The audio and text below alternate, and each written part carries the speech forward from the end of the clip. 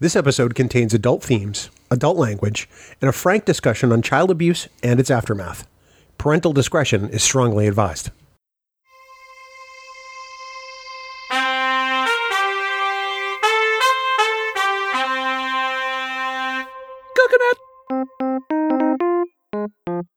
This week's episode of Trek Geeks is brought to you by Fansets, the place for amazing pin collectibles.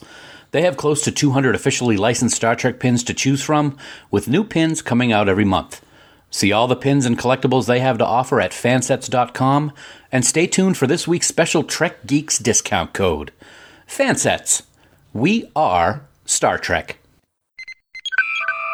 Hi, this is Michelle Specht. Dr. McKenna on Star Trek Continues. As ship's counselor, I am recommending you listen to the soothing sounds of the Trek Geeks podcast with Dan Davidson and Bill Smith. Doctor's orders.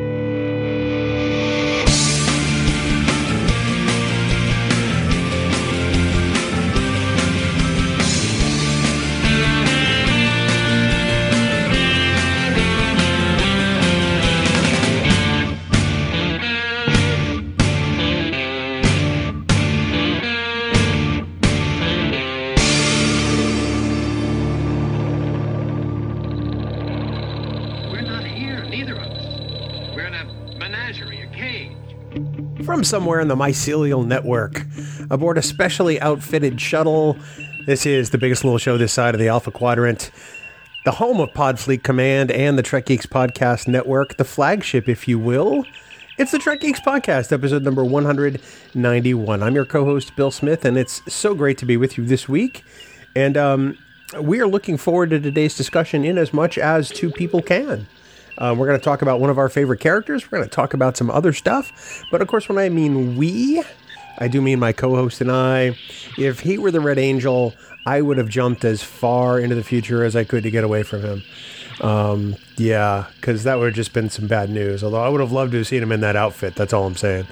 He's the largely moving through time Dan Davidson. And Dan, you didn't have to slingshot around the sun, buddy. Congratulations. It's always good when I don't have to do anything. Which is probably what I do most of the time here on this podcast. Don't I know it? Exactly. Yeah, it's great to be here, Bill. As always, sitting down here in my lovely podcast studio in Merrimack is one of the highlights of my week. Getting to sit with you, talk about stuff, talk about Star Trek stuff, and just have a good time. And we've been talking for a while about tonight's topic and when we were going to share the story. And tonight's the night. Today's the day. This week's the week, I guess you could say. So we're going to tell a very serious and interesting story today, and it's your story. It's an episode that I've had to try to convince myself to do for about a year now. And this episode of Trek Geeks obviously has a little bit of a different tone. We're not yucking it up as much.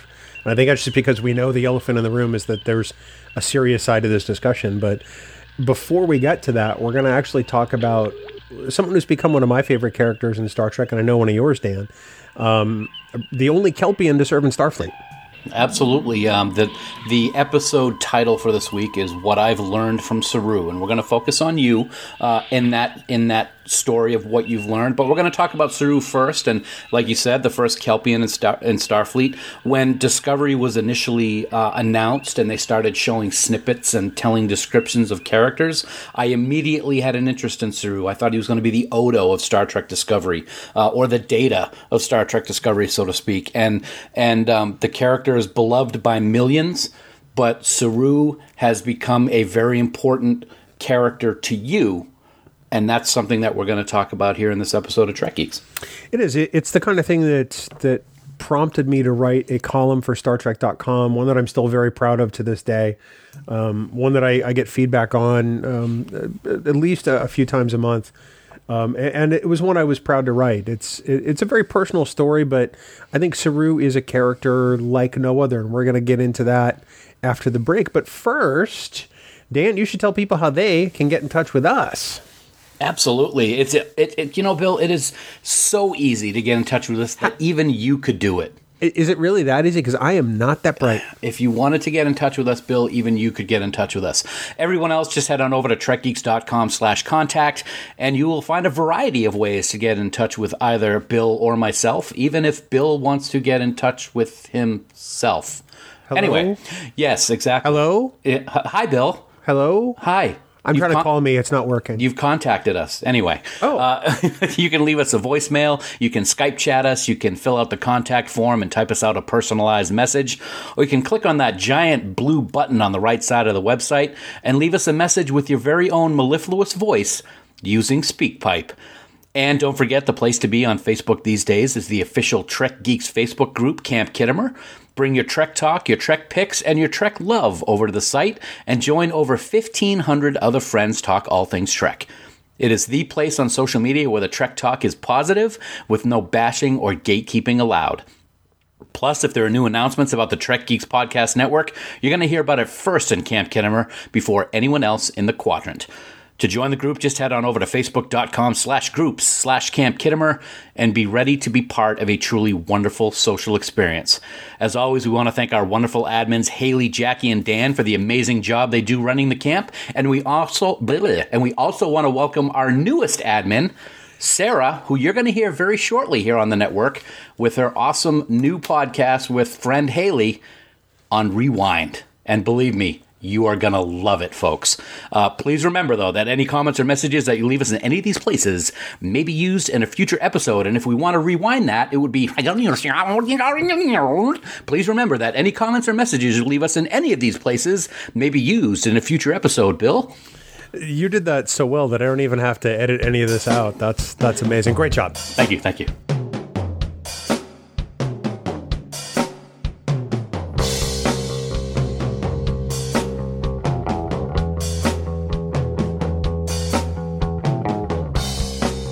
Dan, as always, we want to thank our friends at Fansets for sponsoring this week's show. You know, we talk every week, literally, about how they truly are the best in the business when it comes to quality Star Trek products with second-to-none customer service. Fansets, everybody there, they love Star Trek, and it shows with each and every new pin they release. And that's a lot of love, actually, because they're nearing 200 individual pins to choose from over at fansets.com. 200? 200. Only 200? I'm sorry. 200. I'm sorry. That's not enough. Lou Birdie needs to get to work. Actually, I am so impressed with the amount of pins that they've released over the past few years. You know, normally when a product has been around for a long time, you might see some lowering of quality, but not with Fansets. Whether it's Star Trek or DC or Harry Potter or a bunch of other genres, the quality has actually gotten better with virtually every new release, and that's a testament to the awesome job they do over at Fansets. You know, it absolutely is. I mean, and we may see a couple of new Star Trek pins before the end of September, which will be a great surprise given the fact they already released almost 20 new pins at Star Trek Las Vegas. So, everybody, keep your eyes peeled over at fansets.com for Discovery Season 2 Michael Burnham. And, of course, Star Trek Enterprise's own Travis Mayweather. What?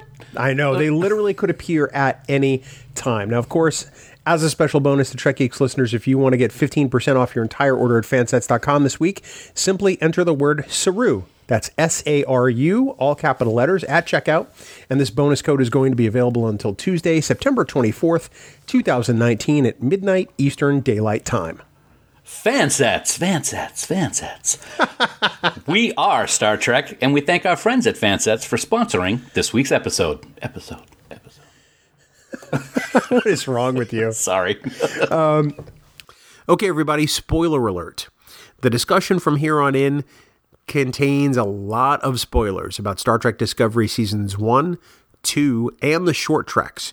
So if you haven't seen everything and don't want anything spoiled for you, you might want to stop now. Otherwise, feel free to press onward, but we figured we should warn you about this before we get into the meat of today's discussion. So we move on to the main body of content pretty quickly this week, no news.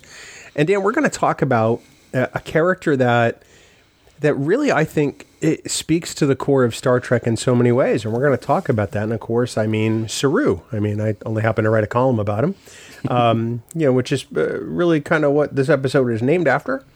But, earlier I said he was a Starfleet officer like no other. And I think that's very true. I mean, not only is he, a Kelpian, the first of his kind. We've seen characters like that before. But as Discovery starts, season 1, episode 1, he is a being who lives in constant fear. And that was really a decided difference and change from every Starfleet officer who boldly goes.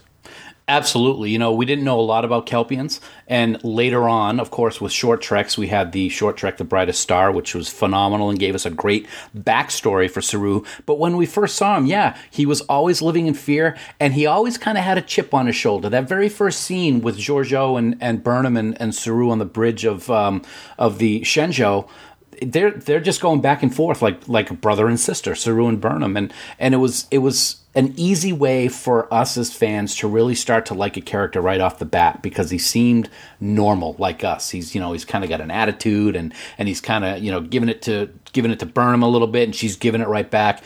But he did have that constant fear. That one of the very first scenes after that, they're in the captain's ready room, and he's saying, "No, we don't want to do this. We don't want to do this." And you can see that he lets his fear control him more than his actions as a Starfleet officer should. Yeah, and that was really kind of weird. I mean, I don't know how you feel about this, but I found myself at first wondering, how the hell is this character going to serve aboard a starship that is going to strange new worlds every week, potentially? And I found it a really fresh and interesting take on an alien serving among humans. Every time we've seen in Star Trek, aliens flawlessly and seamlessly integrate into Starfleet and the Federation. And here's an alien that is probably the most alien by far as culture from what we've seen. He's chosen to assimilate into Starfleet, but he's still very fearful of everything and everybody around him.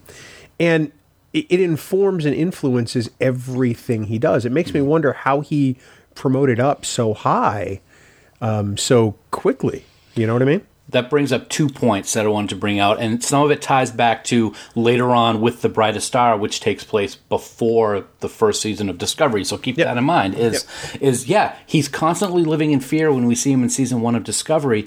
How is he ever going to hold a command position when he's living under that constant shadow? That was something that I was concerned about for a long time.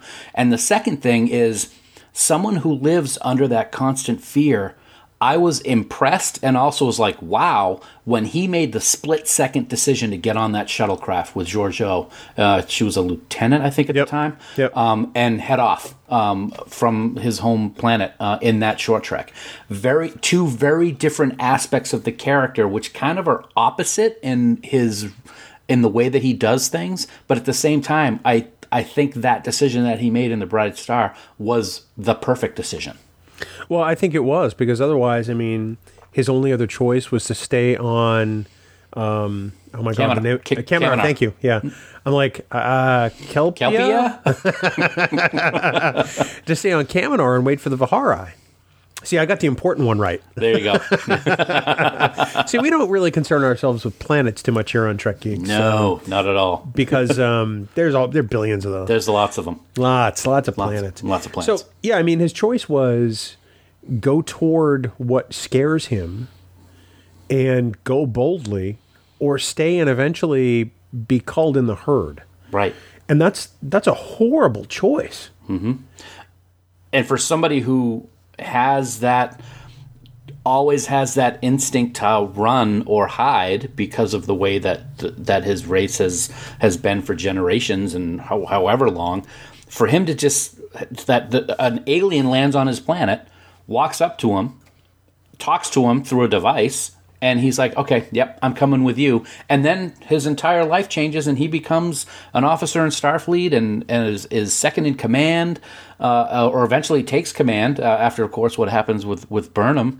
And we saw in season 2, he took command as well. So, yeah, very, very interesting. And the things that take place in season 2, notwithstanding, we see him deal with his fear in many different ways. And that ability to deal with those fears and concerns and trauma in his life is why we're sitting here talking about it tonight with respect to you. Well, and it is trauma. I mean, because he and the entire race of Kelpians have been subjugated by the Baul and forced to live in constant fear. And that takes a toll. I mean, the fear he experiences in Starfleet is much different. It's, should we do the thing that could kill us? Or, if he had stayed home, it's, what am I going to die today? Right. He may not have those same thoughts and feelings aboard, the Shenzhou or the Discovery, but I have to imagine anytime he beams down to a planet or goes on a landing party, his first thought has to be, where am I safe? Yeah. How do I protect myself? How do I get away from the thing?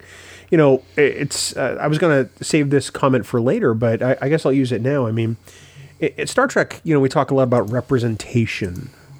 Representation of gender, representation of race, representation of people who see something of themselves, personal identity on one form or another. And this is really the first character that has really spoken to people who have prolonged anxiety because they can relate to him from the get-go. And that's incredibly powerful. It is. And you have to wonder, we've seen so many great things that the writers have done throughout the history of Star Trek. And in particular, we've seen them do things with Discovery that have really allowed people to grasp onto something. The relationship between Dr. Culber and Stamets, of course, Saru and his anxiety and his fear.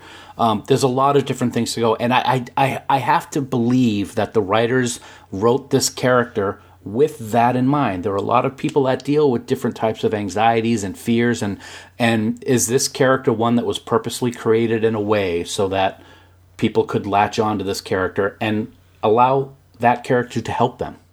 I have to believe so, because, those two aspects of Saru seem to be in disharmony if you don't know these types of experiences. But actually, they complement each other incredibly well in the way they're written in Saru. There are times where, at least speaking from my own experience, and I'm sure others have had varied and different experiences. I don't presume to speak for everybody. But, there are times where my anxiety fuels my boldness. And there are other times where it causes me to shut down and not do things. So, and we've seen both of those in Saru, quite frankly. We have. And I don't know how much of it was planned. Or I don't know how much of it was spontaneous, maybe added by Doug Jones himself, or what just seemed to come germanely in the writing process. It's really kind of freaky to me how spot on it is without them necessarily intending to create a character with prolonged anxiety. Right. I think the first time I was really like, wow, this character really has potential. I was in kind of a tug of war with how I felt when we saw him not have that fear. And I think the first time we saw that was in episode 8 of season 1 in Civis Pacem Parabellum, when they go to Pavo. Yeah. And he knows for the first time what it's like to live without fear. And pretty bluntly, he kicks ass in that episode when that happens to him. So it's like, okay, so we have this character that has a completely different way of looking at things after this episode, but we really don't see the full change in him until what happens with him in season 2. And I thought it was very interesting that first time that we saw him. I was like, this is great. He's going to come out of his shell. But at the same time, that shell is what's made him kind of a special character. So I was kind of torn as to how it was going to go. No, I totally know what you mean. There's a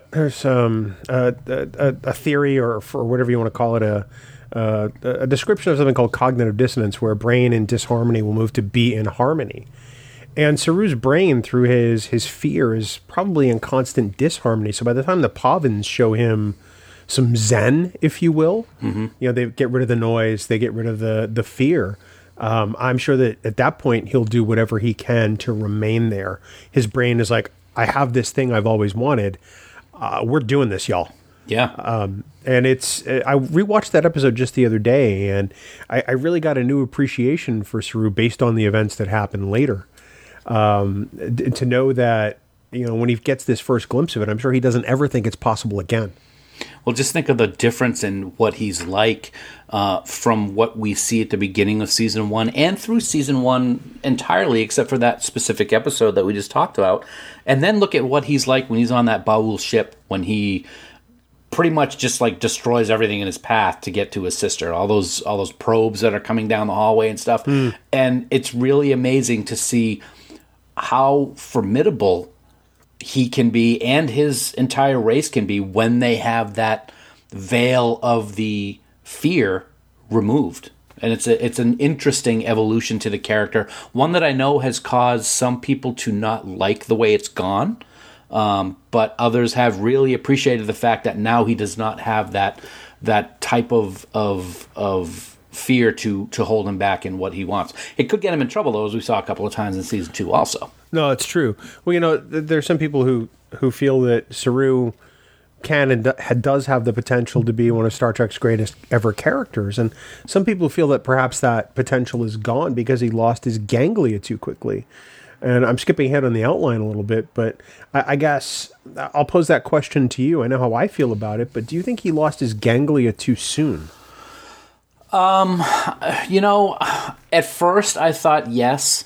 We've only seen this character for, at that point, I think it was maybe 20-ish episodes.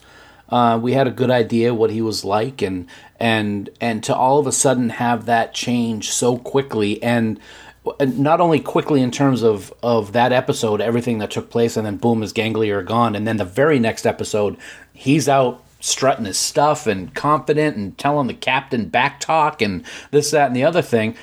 I was like, wow, is that really the way that the character wants to change so quickly? But based on the rest of the season, how it progressed, and what we're going to probably be seeing in season 3, I'm okay with it. I'm still kind of mixed feelings about it because I wanted him to deal with that fear of the unknown for longer before he had the ability to shed it and then gain a new experience. Because now he's a little too sure of himself. The scene in the episode name escapes me because my brain's about going a million miles an hour right now. But the one where he saves his sister and all that, and he's essentially talking back to Pike and yelling at the Baul. He's found a new level of boldness that he never thought possible. And I'm not going to say he's drunk on power, but he clearly takes it to a level that he doesn't necessarily know where to back off from. It concerns me going forward that maybe that will get him into trouble. But ultimately, I want to know that his experience becomes a complete one, if that makes sense.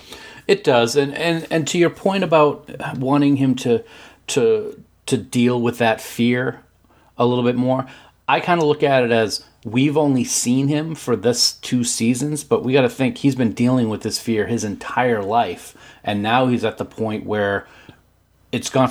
So we've only seen it for a short time, but he's been dealing with it for a long time. So I kind of look at it that way in terms of him dealing with his fear. He's been dealing with it for his whole life. And in terms of season 3, with what we have to expect, I actually like the idea of him having that fear not control him anymore, because we've seen him in command now, and he's done an excellent job both when he had his ganglia and when he didn't.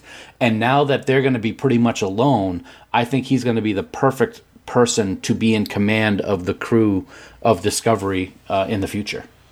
That's fair. I can understand that. Yeah. So let's talk about probably the 2 most special relationships he has, or had in one case.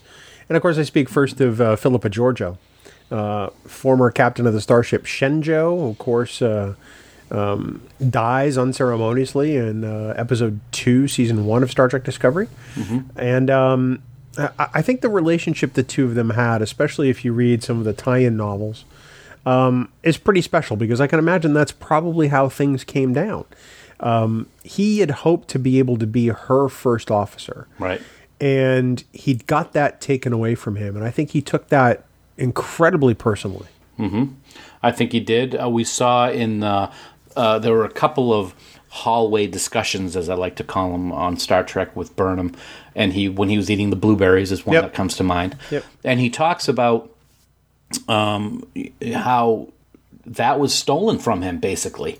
That ability or that desire to be first officer was stolen from him by Michael, and the amount of respect and love that he had for Giorgio is something that he at the time didn't think he would ever be able to forgive Burnham for the mutiny, which I still don't really think that the mutiny was a mutiny. But that's for another discussion. The war was going to happen, people, no matter what happened that one moment. But yeah, you can see Doug Jones does such a great job in his acting with wearing all of that makeup and prosthetics to really portray his emotions in a way that we can read easily. And those scenes, you can tell how devastated Saru is on the loss of Giorgio, but he has to keep it in check because he is a Starfleet officer, and he does a pretty good job of that. He gets some great zings in there in some of those conversations. But yeah, that relationship with Philippa was very, very special to him, and it was ripped away in an instant. Well, if you think about it, Giorgio saved his life and gave him a galaxy. Mm-hmm. You know, if she doesn't land in that shuttlecraft from the Archimedes and say, hey, come on with me, he stays, and eventually he dies, because that's the fate of every Kelpian. Mm-hmm. You know, and the events of season 2, as far as Kaminar is concerned, probably never happened. Right. So he got a second chance to live with her, and I'm sure that that's something that was the thing he probably was most grateful. You think about it in those terms. I mean, I'm surprised he took it as well as he did and kept it together, knowing his fear, because his anchor to that part of his world was all of a sudden just taken away from him. Right, and another thing to look at is it's not so much the anger and betrayal that he feels over the death of Giorgio, but look at how he reacts when Burnham gives him the telescope. I mean, that's another great example of how this character evolves over the course of just that first season, actually. And, you know, we never think that he's going to be able to work with Burnham again. And if he does, he's always going to really have a problem with it. And there's going to be a lot of headbutting. And that melts away by the time the season's over. And I think it's a great example of overcoming those fears, because even though there's a lot of hatred, might not be the right word, but there's a lot of that disgust for what happened, he overcomes it. He knows by the end of that season that maybe he was wrong in the way that he thought about Burnham. And they have a very complex relationship, and so perhaps it's best to maybe delve into that now, since we've gone there natively. They have, especially in episode 1 in the Vulcan Hello, they have a very sibling-like relationship. Like you mentioned earlier, they do give each other a little grief, a little lip every now and then. They are very competitive with one another. Mm-hmm. They have this sort of repartee between them that sort of belies a closeness, perhaps, a rivalry, a bit of resentment, but still some closeness. And by the time they re-encounter one another on the Discovery, Saru is changed dramatically, but so is Michael. Yeah. You know, she's living with the guilt of the fact that she got Giorgio killed. And essentially she did. But she also has to deal with the anger from somebody who's been like a brother to her. And that's, as somebody who's still trying to figure out how to be human, that's pretty significant. Absolutely. I also look at that first episode with the two of them as kind of a little bit Spock McCoy-ish. Okay. With the back and forth, which is something that I appreciate, but I do give it more of a sibling rivalry than the Kirk Spock. But I did like, we always saw the banter on the bridge between the two, and I really enjoyed seeing that, especially in that first season. And we saw that relationship. It went through its ups and downs, certainly, like any family relationship would. They consider themselves brother and sister. They say that later on. And it all comes to a dramatic conclusion's not the right word, but a good way to end the how we feel about each other based on everything that happened with the war in his quarters when he thinks he's going to die and wants Burnham to help him and his ganglia fall out. That is a tremendous scene that shows the real bond and the family-like connection between Burnham and Saru in that episode. I couldn't agree more. The one thing is certain to me. I mean, there's some people over time who've said, well, are they really that close? And I think that season 2 proved that they are in that scene in particular. I mean, here Michael Burnham is willing to do what he's asked, to sever his ganglia and just let him go. And she essentially tries to do it. Right. And then they follow it on their own. And I think that's got to open up a new level of fear. He may not have his spider sense, as I like to refer to it, but I have to believe he's not completely absent of fear. Because, otherwise he'd just be too dangerous. I think he probably still fears things. He just isn't controlled by that fear. I think his fear is more healthy, like, say, yours and mine. Exactly. And I think that in its own is a feeling he's going to have to get used to. Well, look at Pike and the fear that he doesn't know what day that accident's going to take place after he sees the vision with the time crystal. He doesn't let that fear control him. He still has a job to do. He still has things that he needs to do as captain, and he's not going to let that fear control him to be like, oh, do I go on this mission? Is this where it's going to happen? Do I go on that mission? I'm not sure if today's the day. And I think that the same thing can be said of Saru now that he's lost the ganglia. The fear is still there, but it's not going to control him. It's going to help him.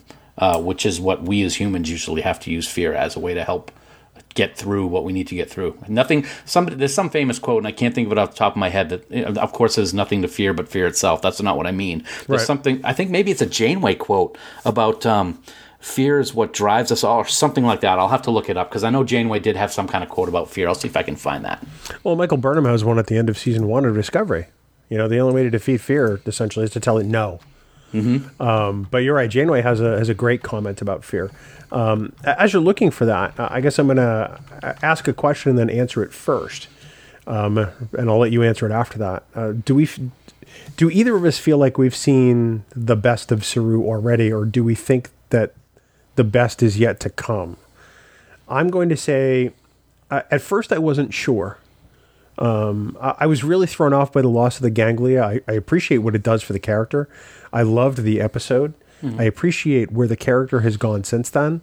And I firmly believe now, with this writing staff and the faith that I have in the writing staff and where the story has gone, that I think we have yet to see the best of Saru by far. I think he's just coming into his own. I think that his lack of threat ganglia is not going to make him just another Starfleet character. I think, if anything, it's going to make him one of the greatest ones. I have to agree 100% with that. We are going to be in unexplored territory with season 3 of Discovery. They're pretty much going to be on their own in terms of they're 1,000 years in the future. Spoiler alert. And I'm going to cut in a spoiler alert before this whole thing, by the way, because we didn't think to do it. Yeah, that's true. But the great unknown, there is no greater unknown than what the crew of the Discovery is about to face now. And as fans, we don't know what to expect either. To me, when anybody who's listened to Discovering Trek knows that I was very disappointed and upset with how they ended the season, because now, is it just going to be a spaceship show like any other? Because they're outside of the Star Trek universe that we know so well. And as the course of the off season has gone on, I've kind of grown a little softer in that, and I think that the writers have a plan and they know what they're going to be doing. And I think one part of that plan is to really develop this character in a way that we couldn't expect. So I think the best is definitely yet to come. And just to quickly go back, 2 Janeway quotes: fear exists for one purpose, to be conquered, and I trust fear. Fear only exists for one purpose, to be conquered. So it's the same quote, but I just added to it. So yeah, one quote. I'm going to be quiet now. Well, Dan, you can be quiet as I explain what happens next. So back in earlier this year in 2019, as we record this, I wrote a column for StarTrek.com, essentially explaining what I've learned from Saru. There was a word limit attached to it. So, I mean, if I could have, I would have made this a 4,000 word, epic, epic tome, if you will. So I had roughly 800 to 1,000 words to work with, and I told the crux of the story. And after this particular reading, it's not often I get to read on this show, we're going to talk a little bit more about the other things I've learned.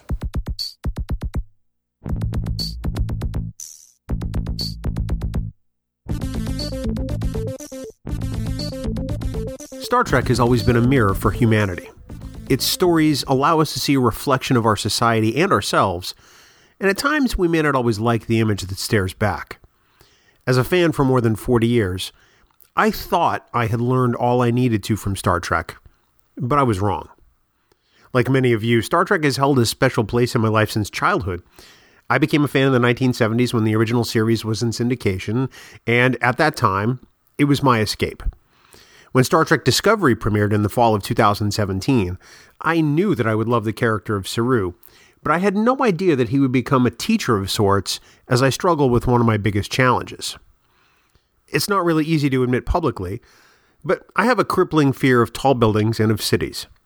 Approximately 10 years ago, I was commuting to South Boston, Massachusetts for work, and I had a massive anxiety attack as I drove there. Now, I hadn't traveled to Boston in many years, and I got lost when my GPS couldn't provide direction. I had no idea where I was going, and I wound up in the heart of the city surrounded by everything that truly terrified me. I had tears streaming down my face. My heart pounded in my chest so loudly that I felt like I couldn't hear anything else. I felt like I couldn't breathe, and I held the steering wheel of my car so tightly that my hands ached for days. I'd never had an anxiety attack before, and it forever changed how I perceived the world. It also began a long road of trying to understand my particular version of anxiety. It's become a constant companion, and some days are much easier than others. When Discovery debuted, I felt drawn to the character of Saru almost instantly. I've always identified with Star Trek's messages and themes, but Saru was the first character I saw something of myself in. There are times when I feel as though I exist in fear, and so, based on that, I understand him all too well. Through Discovery's first season, and the subsequent short trek The Brightest Star, and also going into Season 2, I feel as though Saru has been teaching me lessons that I need to be mindful of on my journey. There is no shame in fear. When Saru's threat ganglia become visible, his first instinct typically was to cover them. He seemed embarrassed by it at times, even though it was a normal reaction. When I'm experiencing anxiety, I feel certain that the world can tell, and it's the kind of thing I become extremely self-conscious about. I feel like I'm on display and that others must see how terrified I am, which causes the anxiety to become worse. In those moments, it's easy to forget that such fear is normal, and while other people may not share it, they certainly don't judge me for it. Going boldly does not mean the absence of fear. For decades, Star Trek has entertained us as our starship crews have gone boldly where none have gone before. Saru goes boldly, but he shows us that one can still be fearful about it. He experiences new things and even danger on a regular basis, and yet still moves forward. It is a powerful reminder to me that I shouldn't avoid new experiences or situations because I'm afraid that it could generate anxiety. Like Saru, I can boldly go. I just need to remind myself. Don't accept the no-win scenario. In the episode What's Past is Prologue, Saru gives an inspiring speech to Discovery's crew.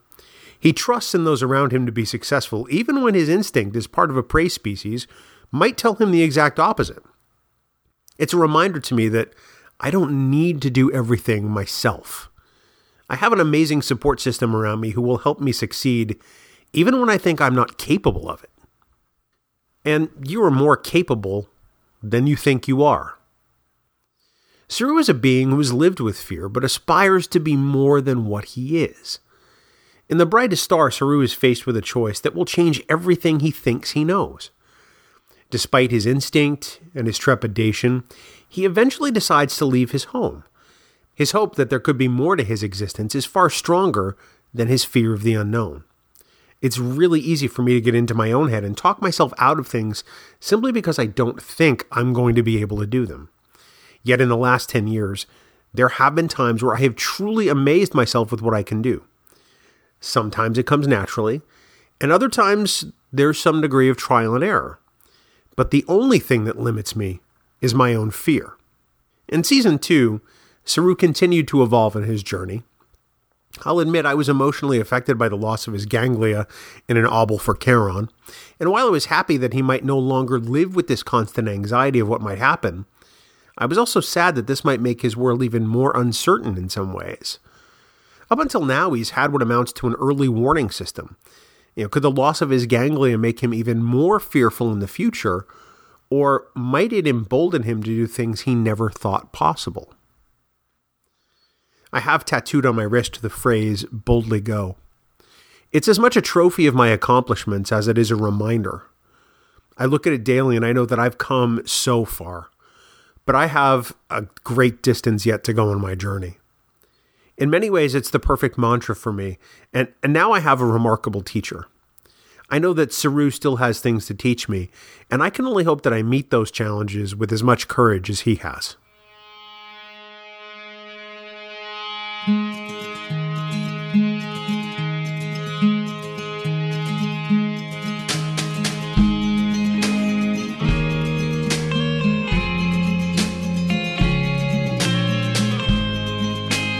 This episode contains adult themes, adult language, and a frank discussion on child abuse and its aftermath.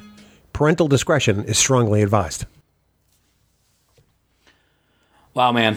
So, in examining Saru and in writing that amazing column for StarTrek.com, it really caused you to revisit traumatic aspects of your childhood. And we're here tonight, today, this week, as I said before, to tell your story. And I'll say up front before we get started on this, I know how you're feeling right now, because when we did the other version of my story a couple years ago, the butterflies are going 1,000 miles an hour. You're nervous. You're not sure how you're going to get through it all. But I'm gonna pat you on the back right now and congratulate you, because I know you've got quite a story to tell. I have a box of Kleenex. Yes, you do. And you're right about butterflies. I've never been nervous doing an episode of Trek Geeks, but I am nervous for this one. Mm-hmm. Because it's hard. It's rough to admit that you're an adult survivor of child abuse. Yep. As I say those words, it's really hard to say. Selfishly, I am very thankful that I have not been, but at the same time, having someone as close a friend who has been through that makes me appreciate you all that much more because of what you are now today. Well, I have to say, to put it in perspective, my life was never in danger. I was never beaten within an inch of it.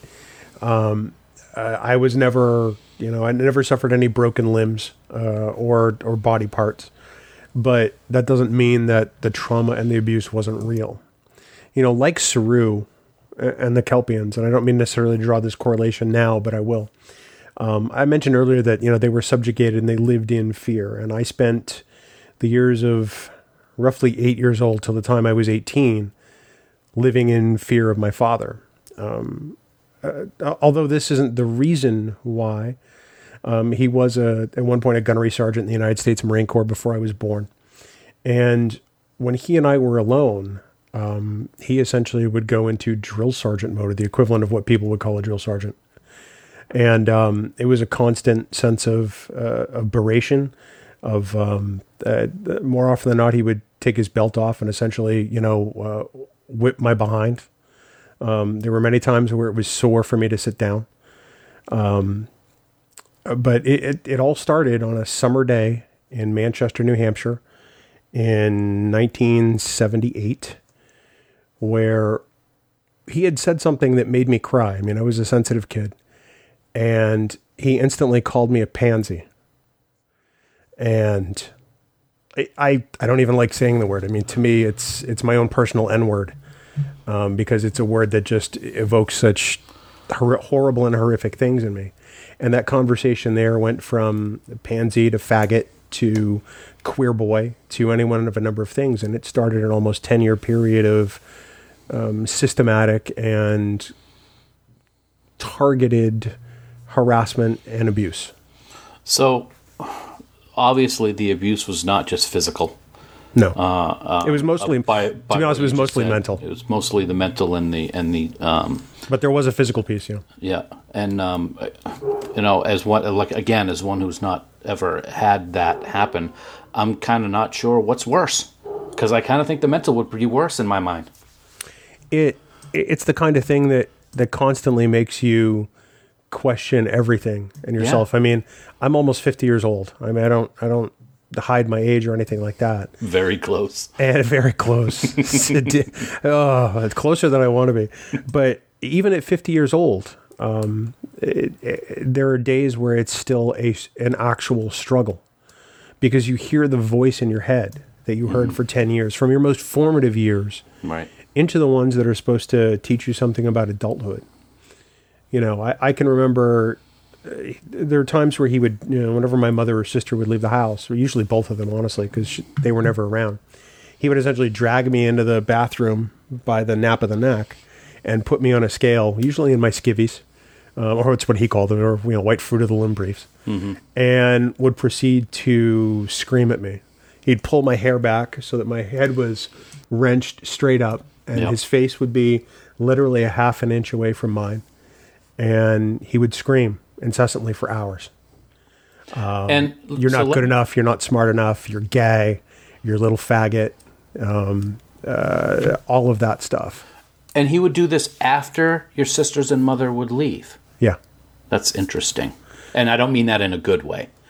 So it's like he did. It's to me, it's like he knew that he wasn't supposed to be doing it, so he waited. It was control. Wow. In situations like that, it's that's really all it can be, I think. I'm no expert. I just know what I went through. Absolutely. Yeah. But I mean, there was also there were the threats. If you tell them about this, I'll hurt them or I'll hurt you. Especially threatening to hurt my mom. And one time where he actually tried to.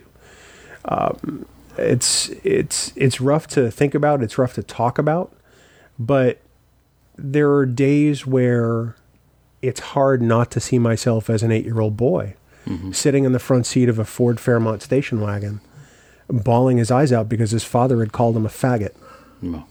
Yeah. It was during those times where the original series became supremely important to me. I had started to watch it just a couple of years earlier, and that was what brought me the most joy, was losing myself in that world. Right. And we've talked about that before in the 100th episode, and again in our visit to Trek-Ondaroga. Those hallways of the Starship Enterprise, they're the safest place in the world to me. I understand that they're nothing but plywood and paint and fancy lights and doors that people have to pull a rope to open. But to me, it's real. That's the most important thing. I feel like Benny at the end of that Deep Space Nine episode. It's real. I can see it, and I was able to touch it. And like I said, this went on systematically for approximately a 10-year period up until the point where I was almost 18 years old. When I turned 18, it just stopped. On its own? Yeah. Well, kind of. So there came a day where I was roughly 17 years old, and I was a senior in high school, and my father had, it was breakfast time, he had said one too many things to me, and I snapped. And I essentially told him to go fuck himself. And he picked up his cane to beat me with it. And I picked up a chair to smash over his head. Wow. And at that point, he knew that he couldn't do it anymore. Yeah. Because I had enough. I was broken. I didn't... I won't say I didn't have a childhood, because I do have some pleasant childhood memories. But I don't have any pleasant memories of my father. Right. Not a one. I don't hate him, because I think that hate is a useless emotion. I have apathy toward him. He died now in 1997. He's been gone for quite a while now. But I didn't cry. Yeah.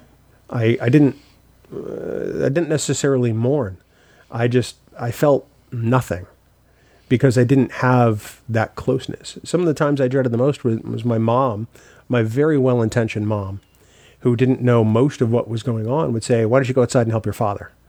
Like, hold the flashlight, that infamous phrase from the 1970s. Oh, yes. Yep. Or, go see if you can hand him some tools. Mm-hmm. And those would be the times where he would get some abuse in quietly. Yeah. But everything was always questioning the fact that he thought I had no friends. That he thought that I was, in his mind, homosexual. Because I was his most sensitive kid. Mm-hmm. And I was a sensitive kid. I was a bedwetter. I'll freely admit that right now. And I used to get a lot of those whippings across my ass for wetting the bed. Not all of them. There were a great many that I took for just no reason at all. Mm-hmm. But a good many of them were just for being a bedwetter. That's because half the time I was scared to get out of bed to see him. Yeah. I was going to say that was probably the cause. Yeah. Yeah. But the day it stopped, I saw fear in his eyes. Mm-hmm. Like, he's going to kill me. And if my mom hadn't stopped me, I don't know what I would have done. Because I had been driven, Dan, over a 10-year period and just worn down and beaten down until finally my brain had said, you have had enough. You can't do this anymore. You can't. And I would have cracked that thing over my father's skull. We have been friends for 25 years now, and we've had a lot of deep conversations, and we've had a lot of conversations about our past and things that have happened to us in our lives. And you have shared some of these stories with me. The one that comes to mind was how he would pull your head back and be right in your face, which I believe is part of the reason that you have anxiety with tall buildings. We'll talk about that in a minute. I haven't heard some of this stuff, and it's gut wrenching, and it's ripping my heart out, man. And I can only imagine what you went through, what you're going through to revisit it, and tell the people that are listening. It's I don't know what to say. You're a better man than I am to be able to sit here and talk about this and talk about the fact that there was a moment where either one of you would have, if your mom wasn't there, something bad would have happened. It would have. And the weird part is, I'm okay with it. Mm-hmm. Is it who I am? No. You know me. I'm not a violent person by any means. I mean, I'm the guy who chooses to find a way to laugh about everything. But that day I couldn't. You're right. I am terribly, horribly phobic of tall buildings. And that's because in that 10-year period, I became fearful of everything that was significantly taller than I was. Mm-hmm. I can remember a time driving to my great aunt's house in Newton, Massachusetts. And for anybody who knows Boston well, there's this road called Storrow Drive, which when you come off the lower deck of the Central Artery, you would take a curve right around Storrow Drive and you come down by the Charles River. The Hat Shell on the Esplanade where the Boston Pops play the 4th of July concert is on the right as you drive down Storrow Drive. And you can see the Prudential Tower and you can see the John Hancock Tower, mm-hmm. which back in those days in the 1970s was often referred to as the Plywood Palace. And Dan, do you remember why it was called the Plywood Palace? I don't actually remember that. That's because windows would fall out of it. Like for no reason. Mm-hmm. And so my father kept referring to it as the Plywood Palace, and I happened to ask him, why is it called the Plywood Palace? He goes, well, because windows fall out. I said, well, what would happen if you were on the ground and one of the windows fell out? And then he says, well, I'd guess you fucking be dead, wouldn't you, you stupid faggot? Wow. Jesus Christ. And from that moment on, I conditioned myself to not look at the buildings. If the Prue Center and the JH are on your left, I'd be looking at the Charles River on my right. Yep. And that's how it started. And then the constant, gunnery sergeant sessions, as I like to refer to them, made me fearful of everything. I can't ever go to New York City again. I was there once in 2001 for a trade show. And I'm not proud of this by any means, but I had to be drunk to walk around. I was staying in Times Square at the Marriott Marquis, which is the largest indoor atrium of any hotel in North America. Right. And I was in hell. It was a week-long panic attack with no meds, because at that time I didn't understand what panic attacks were. Las Vegas becomes not really less and less fun every year, but more and more challenging with how some of these buildings are right up on the strip. Sure. Even just looking up, this is something I really haven't told many people. I've never looked up at the stars. I'm 50 years old and I've never looked up at the stars. Well, even with that being said, man, you will, I'm sure, at some point. You've made amazing strides in the time that I've known you, and just in the short time that we've gone to Vegas. We went on the freaking Ferris wheel thing. I don't even know what it's called, the Eye or whatever it is. You did it, and every time that we go somewhere where there are tall buildings, I know that if you need somebody, I'm right there for you. But a lot of times, you've been good. I know that at times it can bother you, and you can be nervous about things, but you're overcoming the fears, and it kind of ties into the Saru conversation that this whole thing is about. You've got a lot that you've dealt with over the course of your life, and you're doing great. Well, I am and I'm not, because I hide it well. I'm somebody who has been abused, so I have learned to make it look like I'm doing okay. And I'm becoming more and more comfortable with not looking like I'm doing okay. Which is good. I think there's no reason to hide it. No, but we as a society don't do that. We tend to shy away from these discussions because mental health is bad. If you have some of these experiences, you're damaged goods, or if you have feelings that of anxiety, people think you're crazy. And it's not about that. I mean, every day we walk into a 14-story building, right? And it's the hardest thing I do every single day. I have to prepare to do it. It's not like I just get out of my car and I walk in. Everything has to be a certain way. It's a method now. And I've been doing it 3 years almost, coming up in the spring, and it does not get any easier. People go, now it gets easy. People can't fathom that I have a hard time being in arenas. Because they don't get it. And they can't, and I understand that. And they can't, exactly. I have a hard time being in an enclosed arena. Kelly and I were at a concert at the arena in downtown Manchester. And an arena I've been in dozens of times over the years. And I had a panic attack, and I had to leave in the middle of the show, and I felt horrible. Oh. I felt horrific. She bought me tickets once to see an Atlanta Falcons game at the Georgia Dome, not realizing that the Falcons played in a dome. And I got to the entrance, and I couldn't go in. I couldn't do it. I remember how nervous you were when we went to the Star Trek concert a couple of years ago. Yep. Because we were on the front row of the mezzanine, I believe. Yep. I mean, very front row. And this is an old, I forget where the name of the place that it was, but it's an old building in Boston for the Wank Theater. Yeah. So Wank Theater, it's a dome, and it's very... even for me, it was kind of like, whoa, this is kind of like, you get kind of dizzy when you're looking around at everything going on. So yeah, I remember that. And I know that it's tough for you. I have to plan everything to the nth degree. If I go somewhere, I know how I'm leaving. I know what my options are. It's almost like a threat assessment, if you will. And it's hard to keep that in check. It's very easy to say, oh, well, it's I can do this. But it's once you're in the element and in the moment that these things come rushing right back to you. And at times, they feel uncontrollable. So it's weird in a way that some of this has come up in examining a character like Saru, because I never thought this would be the case. In some ways, it's like living it all over again. And in other ways, it's like putting some of these aspects in their place. Not to bed, because that will never happen. Right. This is something I will always live with. It's a question of how it is managed. But there are aspects that are easier than others, if that makes sense. Let me ask you this, and I don't mean this to be a cold-sounding question, but you just said something that made me think, and you probably just saw me start jotting something down. Saru has become an unbelievably important character for you because of everything that you've been through.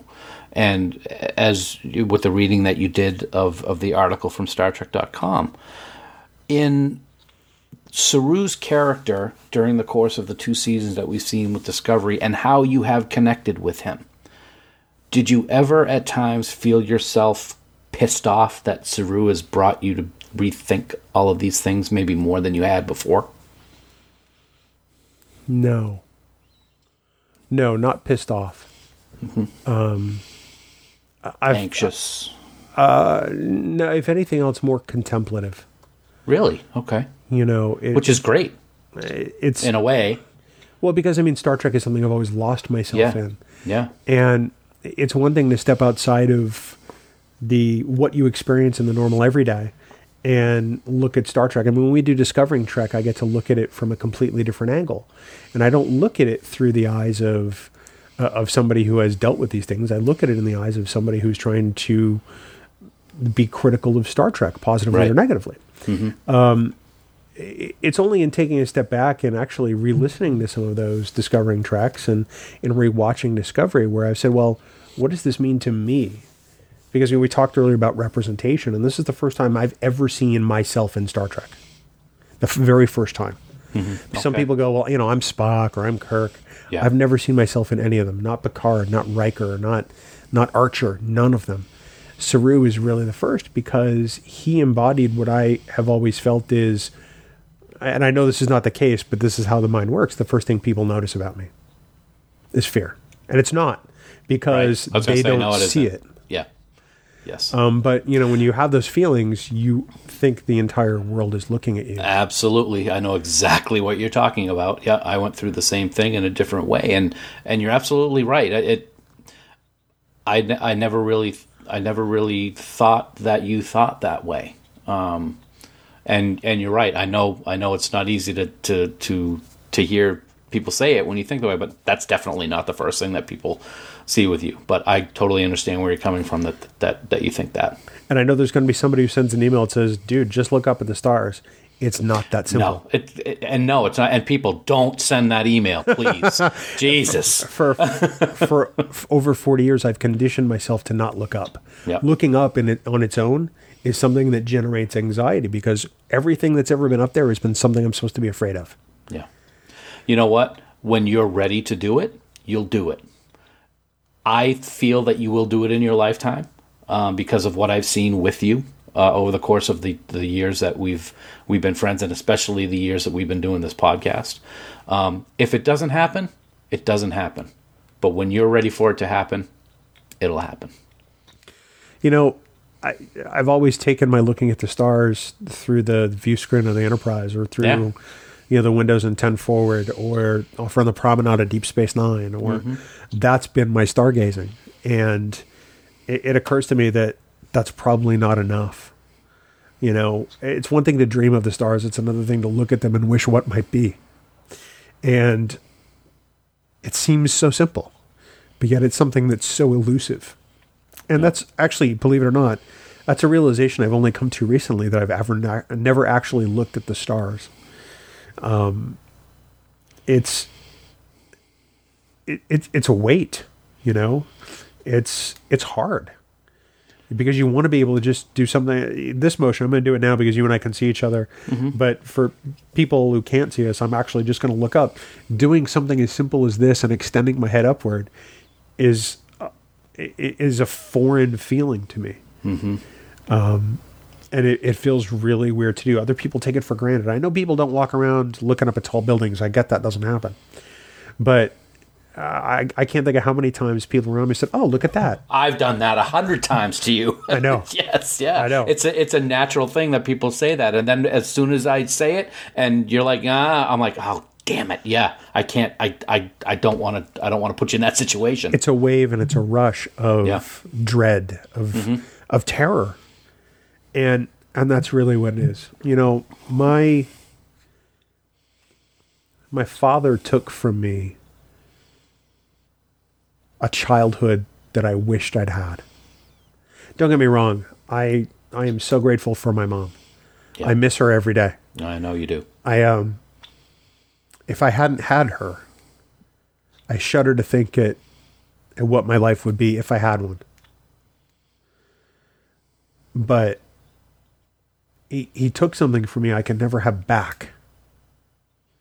And now all I can try to do is exist like everybody else. And that's the challenge. I look at Saru and I say to myself, he's learning how to exist like everybody else. I feel like I'm not done learning from him, even though he's lost his spidey sense, because he still, like we said earlier, he still has fear. I still have fear every day. It's not easy, but it's my life. And I don't sit here rocking back and forth or anything. I have a life I love. I have a life I've dreamed of, and I love every day on this planet because I have my bride and my dog, and I have happiness beyond anything I could have ever imagined possible. Yeah. And beneath it all is the fear of an 8-year-old boy. You said that your father took your childhood, but I don't want to sound like a dick or anything when I say this, but it sounds that, he has taken so much more from you because of that childhood. It's one thing to not have that childhood, but you've had to deal with things your entire adult life as a result of what he did to you. And that's reprehensible. And you said you don't hate him, and I have to really, really give you thumbs up for that, because I don't know how I would feel.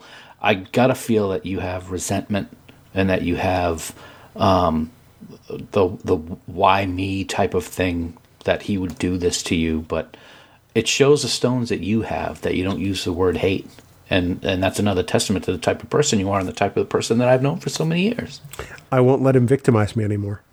If I reduce myself to hating him, I'm no better. My mom always told me, even as a kid, I should never hate, because hate is just, it's gross. It's destructive. Yeah. It will ruin you. And she was right. She's right still today. I mean, she's not here anymore, but she's right. There's no usefulness in hate. Do I resent things that he did?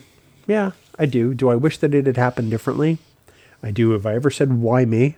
Oh, shit, yeah. More times than I can count.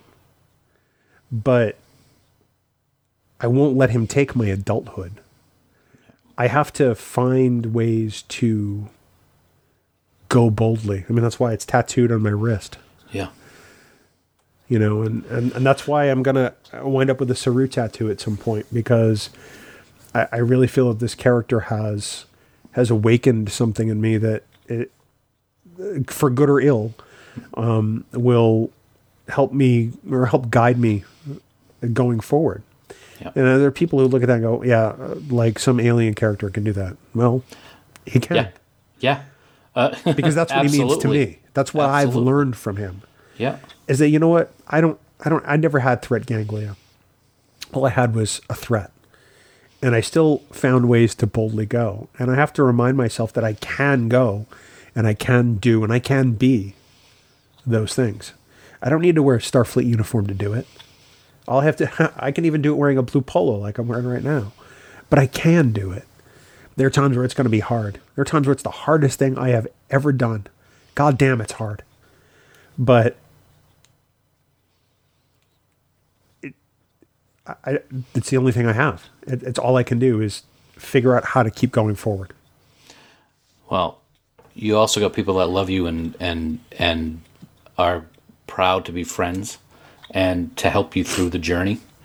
One of the things that took place in STLV this year, and I wanted to give you that moment by yourself, so I didn't actually join you for this, is you got to talk to Doug. You got to go get an autograph, and he autographed your copy of the article that you wrote about his character on StarTrek.com. That must have been tremendous. It's almost indescribable. I mean, I've said that Doug Jones is one of the kindest humans on the planet, and he, without a doubt, he is. Yeah. He is probably one of the most gentle souls and the kindest people that I have ever had the great good fortune to meet. And I'm not just saying this because he's Doug Jones from Star Trek or because he's, an actor type guy. I believe that at the core of Doug Jones is a human being and not, some ego, right. That's hell bent on doing things for them. I believe that Doug is Doug. I believe what you see is what you get with him. Absolutely. And he said some incredibly kind words. I presented him my copy of the What I've Learned from Saru, which I had printed out on some really nice stock before we flew out to Vegas. And I left a big blank space at the bottom of the last page for him to autograph. And he wrote, "Dear Bill, thank you for your beautiful words. Doug Jones." And he had some very complimentary things to say about it, some of which I'd like to keep to myself. Yes. But, in as much as meeting Shatner was a hallmark for me in my fandom, meeting Doug Jones, I think, is even a little better. He is an amazing person. Every time that we've seen him, he's got a hug, he's got a smile. He is a wonderful person, and I'm thankful that he has created this character for you to be able to connect with, and tell your story, man. And for, people watching Star Trek Discovery and they think, well, has Saru jumped the shark in essence? I say there's no way for us to know. Yeah. We're still we've only through 2 seasons. I mean, this is a character that has come so far in such a short amount of time because we only got 26 episodes right now? Sure. Total or something in the 20s. Yeah, mid-20s, I think. 28? 15, 29. 29, okay. Math is not hard. Math is not hard at all. No. This is a character that we've learned so much about and that we're going to continue to learn about. And you know what? He's going to continue to learn about himself. And that's really all we can hope for as humans, isn't it? I mean, we hope to maybe be a little better than we were the day before or to learn something more about ourselves that we didn't know. Sometimes, and I've made this comment before on both podcasts, sometimes, we look at that mirror that Star Trek presents to us and we don't necessarily like the face that looks back. For years, I haven't liked the face that's looked back in my mirror. It's been the face of a terrified little boy. And that's not who I am. Is this all that I am? Is there nothing more? Exactly. There is something more. There's a lot more. There is, there's so much more. And I feel like at 50 years old, I'm just getting started. It doesn't mean it's going to be easy, but I think that between Saru and me, I think we can figure this out. I like it. I like that a lot, man. That's a great way to wrap up the conversation. I will say this. I know this wasn't easy for you. People have heard it in your voice. I've seen it on screen as we record this episode. But you're going to help people with what you've shared. And as someone who knows what it's like to know that their story has helped someone, believe me, this is going to make you feel good. It may be really crappy feeling right now, and your heart's probably going at about 150, and you're sweating, and there's tears in your eyes. But I'll tell you what, you're an amazing person to be able to sit here and share your story with all the people that listen to this podcast and with me, because like I said, there's been things that you have not told me before until this conversation. I know. You're fantastic. You're doing it, man. I'm here to help you get through it. I love you. We all love you, and I want to thank you from the bottom of my heart for sharing this. I'll say 2 things. First of which is I took my Fitbit off before we started talking so I wouldn't know what my heart rate was. Because I had a feeling that I was just going to look at that going, I think I'm going to go to VTAC any second. And the second of which is it wasn't until recently that I've actually said the words, I was an abused child. Because I didn't necessarily think in my own mind that it constituted abuse. One of my sisters had to tell me that it was. And it was when she said it to me, it sort of metaphorically slapped me in the face and said, "Hey, dumbass, you really were." And I've never counted myself among, I hate saying those people, but my people, for until then. And I know my experience is vastly different. I know people that have suffered worse. I know people who endured beatings. Granted, what I went through was no picnic, but I know that my struggle was different. I'm not saying it's any less. I'm not saying theirs is any greater. But we all respond to these things and this trauma in a different way. It's almost like a form of PTSD in a way, and that's kind of how I feel on a regular basis. I had that explained to me in therapy once, because believe me, I've been through years of therapy. Right. It does have the same effect on the body, so it's not unlike that. Every day is a learning experience, and I'm just glad that I have the love of friends and family. How they all just understand, I don't know, because for the longest time in my life, nobody understood, and I'm just grateful for that now more than anything. Well, I'm grateful to be considered one of those friends, man, to be on the journey with you, and I will continue to be on the journey with you, because it's one worth taking, my friend. It really is. I'll say this: we hadn't seen each other in about 10 years when we went to Trek Boss 2014. Yep. And I explained to you my trepidation at walking across the street from the Heinz Convention Center. I remember. And goddamn it, Dan Davidson, you held my hand. I did. Yep. And you made sure I got across the street. And I always will. And I'll never forget that. Thanks, buddy. Thank you, man. Absolutely. And I will always hold your hand. You know who else might hold your hand, bud? Is the band 5-Year Mission. Oh, I would love to have Mike hold my hand. They have great songs talking about the original series of Star Trek. Year 1, Year 2, Year 3, Year 4, Year 5 is coming. Trouble with Tribbles, Spock's Brain. Oh my gosh, there's just so much going on. 5yearmission.net is the site. Go check them out. Buy their physical the discs. Don't just go for this digital stuff. Get the actual disc. You're gonna physical media, baby. Absolutely, it's the way to go. They're fantastic. You can check out the 5-Year Mission podcast right here on the Trek Geeks Podcast Network. They're just fantastic guys, and we're glad that they're here. Episode 2 is going to be dropping very soon. I think as we record this, it's actually going to drop the day before this releases. So, I mean, let's face it, everybody, Mondays suck. All right, we all hate Mondays. It's the start of the work week. It's the end of your weekend. Of course, it's the night of Monday Night Football, but that's a different story. But let's make your Mondays better and get some 5-Year Mission in your ear holes by listening to 5YM Pod. That's all I'm saying. Absolutely. I just kind of hope that their second episode isn't called Seconds, based on what we heard from their first. They're going to name it whatever they want, and you will like it. I will like it. No, I won't like it. I will love it, because I love them. Well, Dan, we also want to remind everybody that, since we're talking about 5-Year Mission, don't forget you can support the Trek Geeks Network of podcasts by subscribing to bonus content on Patreon. And man, are we planning some stuff. Yo. In addition to the exclusive content that you aren't going to get anywhere else, you can see the first of our annual supporters pins, and the second one is going to be coming up very soon.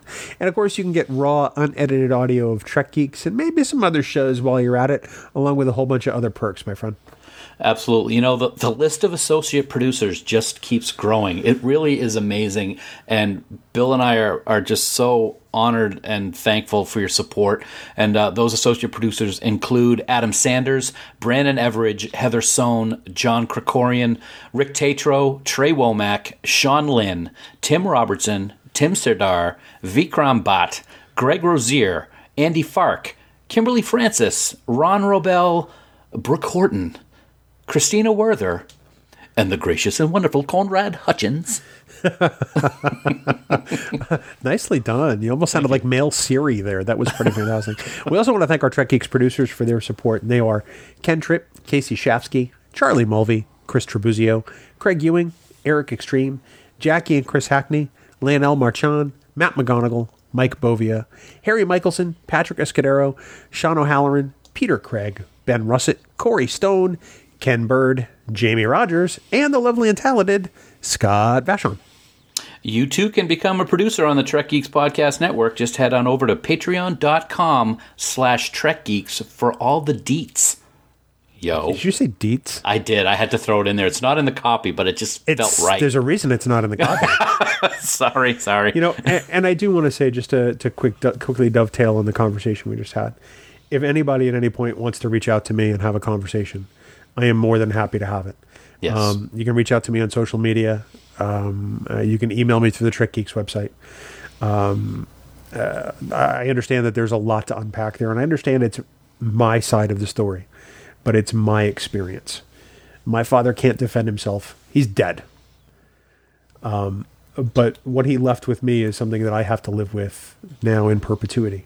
Mm-hmm. And if my experience says something to somebody else, positively or negatively, I'm happy to have that conversation. So, Dan, next week, we've said this a lot of times, but this actually may be one of the best episodes of the original series. I'm not lying. And I actually can't believe it's taken us 4.5+ years to dedicate a whole episode of Trek Geeks to it. Yeah. Nice.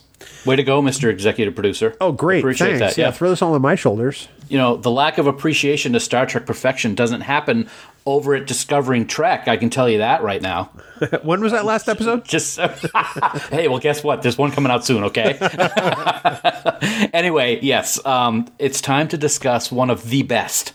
You know, there's weddings, there's poker, there's bigotry on full display, plus there's a giant tennis ball spaceship, scary-looking puppets, and Clint freaking Howard. That's right, I said it. It's one of our favorites, the Corbomite maneuver, and we discuss it in depth next week on Trek Geeks, the flagship podcast of the Trek Geeks Network. And get ready for it, because you have 7 days left. You know, I have to tell you, when you originally wrote that copy, and I almost left it in there to see if you'd read it, like almost Ron Burgundy, you put Ron freaking Howard. And I was going to let it ride. I'm like, if he reads that, it's going to be just like Anchorman. That's awesome. I could literally put anything in front of you and you'll read it. That's right. I trust the copy that I've given or written, even when it's wrong. Of course, for more great Star Trek discussion, please do check out the other member podcasts of the Trek Geeks Podcast Network. You can find them all at trekgeeks.com. There's 5-Year Mission, as we mentioned before. There's Politirex. There's Rewind, which is coming up very soon, and a whole lot more. Of course, don't forget about that other little show, Discovering something. And of course, for all the news on all the Star Trek CO, please visit our great friends at treknews.net. For now, this has been a very exhaustive episode 191. We do hope you all live long and prosper. We love you, buddy. Music for Trek Geeks is provided by 5-Year Mission. They are writing one song for each episode of the original series. Download their music at 5yearmission.net. Trek Geeks, a Star Trek podcast, is a production of Coconut Media Works, executive producer Bill Smith. For even more Star Trek discussion, check out Discovering Trek, a Star Trek Discovery companion, available on Apple Podcasts, Spotify, and discoveringtrek.com.